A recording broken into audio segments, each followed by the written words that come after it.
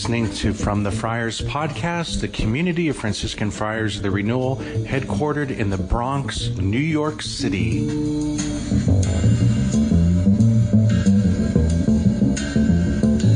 A reading from the book of Exodus.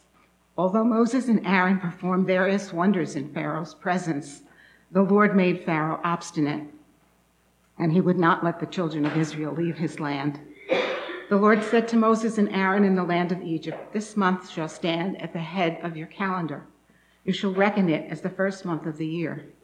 Tell the whole community of Israel, on the 10th of this month, every one of your families must procure for itself a lamb, one apiece for each household. If a family is too small for a whole lamb, it shall join the nearest household in procuring one and shall share in the lamb, in proportion to the number of persons who partake of it. The lamb must be a year-old male without blemish. You may take it from either the sheep or the goats. You shall keep it until the 14th day of this month, and then with the whole assembly of Israel present, it shall be slaughtered during the evening twilight. They shall take some of its blood and apply it to the two doorposts and the lintel of every house in which they partake of the lamb. The same night they shall eat its roasted flesh with unleavened bread and bitter herbs. It shall not be eaten raw or boiled, but roasted whole, with its head and shanks and inner organs. None of it must be kept beyond the next morning. Whatever is left over in the morning shall be burned up. This is how you are to eat it. With your loins girt, sandals on your feet, and your staff in hand, you shall eat like those who are in flight. It is the Passover of the Lord. For on this same night I will go through Egypt, striking down every firstborn of the land, both man and beast, and executing judgment on all the gods of Egypt. I, the Lord. But the blood will mark the houses where you are. Seeing the blood, I will pass over you. Thus, when I strike the land of Egypt, no destructive blow will come upon you. This day shall be a memorial feast for you, which all your generations shall celebrate, with pilgrimages to the Lord as a perpetual institution." The word of the Lord. Thanks be to God.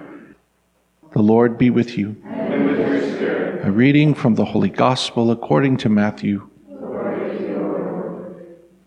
Jesus was going through a field of grain on the Sabbath. His disciples were hungry and began to pick the heads of grain and eat them. When the Pharisees saw this, they said to him, "See, your disciples are doing what is unlawful to do on the Sabbath." He said to them, "Have you not read what David did when he and his companions were hungry? How he went into the house of God and ate the bread of offering, which neither he nor his companions, but only the priests, could lawfully eat? Or have you not read in the law that on the Sabbath the priests serving in the temple violate the Sabbath and yet are innocent? I say to you, something greater than the temple is here. If you knew what was meant, 'I desire mercy, not sacrifice,' you would not have condemned these innocent men, for the Son of Man is Lord of the Sabbath." The Gospel of the Lord. Praise to you, Lord Jesus Christ. Welcome. May the Lord give you peace. Amen. Amen. St. Lawrence of Brindisi, Doctor of the Church, Capuchin Franciscan. Those are the guys with the beards. Okay. That's my community came from the Capuchins, like Padre Pio. So St. Lawrence, he died in 1619. So this is a very interesting time of history. It's right after the Protestant Reformation, and it's the time of what we call the Catholic Counter-Reformation. So the church had the Council of Trent to answer all the objections that the Protestants like Zwingli and Luther and Calvin, and then from there came an amazing outpouring of holiness and saints. And St. Lawrence of Brindisi was one of these saints. He was just very talented and gifted. He had the gift of languages. He spoke multiple languages fluently. He became the leader of the Franciscan order for a while.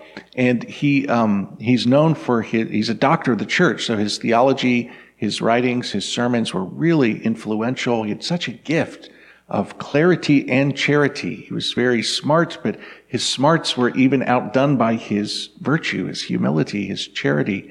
And that's a tremendous gift when people have all those virtues. And one of the things he's known for is that he was very fluent in Hebrew. And he would preach and debate with the Jews of the time. And evidently, from what we know of the writings, they were convinced that he was raised Jewish and converted. He was that gifted with the languages and et cetera, et cetera. He had such a great love for the Hebrew language and for the Hebrew people and the whole Old Testament. And so let that be the transition to what we're going to talk about today. We have another, what I'm feeling is somewhat humorous moment in that it's just a daily mass today, and yet we have one of the most important passages in the whole Bible, right? The other day we had Moses at the burning bush, and today we've got the Passover. This is like one of the most important moments in the Bible. This is like super special and profound. And we know that the story of salvation history, as it unfolded in the history of the Jewish people, this was one of the biggest moments, the establishment of the Passover, the sacrifice of the lamb and the putting of the blood on the doorpost and the eating of the flesh of the lamb, and then the leaving of Egypt, leaving the land of slavery, going to the promised land. This is one of the big moments. And each one of these moments are very profound, like the meaning of, well, why were they doing this?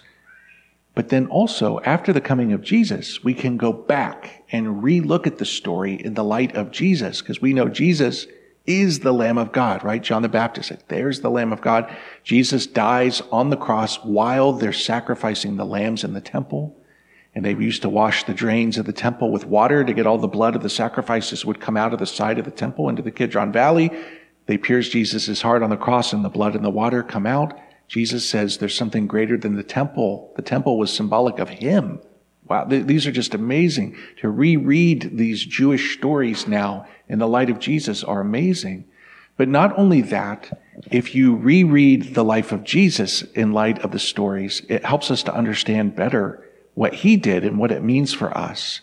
That what we see in the Passover was just a prefigurement and preparation for what Jesus would do, and it helps us to understand.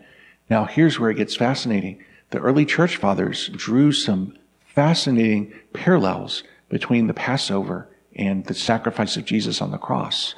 And they would say that just as the angel of death passed over and spared the firstborn of the Israelite houses, so Jesus, the firstborn of all creation, offers himself, and the blood of the lamb was placed on the lintels of the door.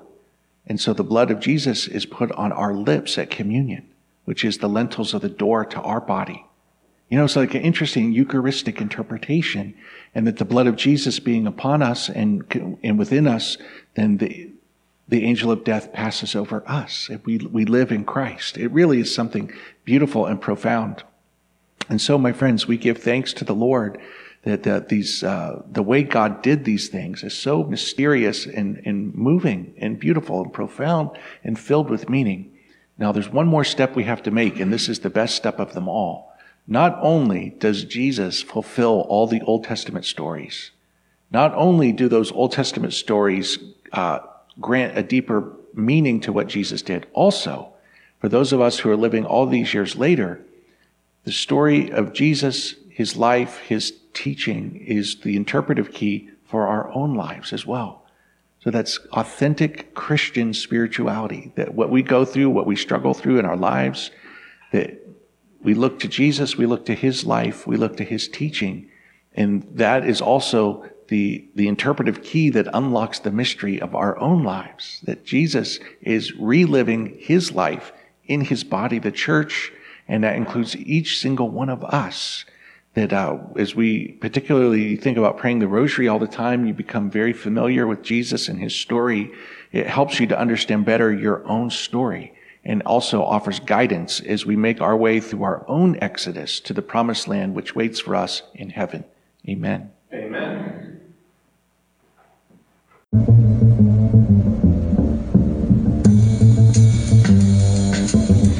You've been listening to From the Friars podcast, the community of Franciscan Friars of the Renewal. Please visit us at franciscanfriars.com or on social media, CFR_Franciscans.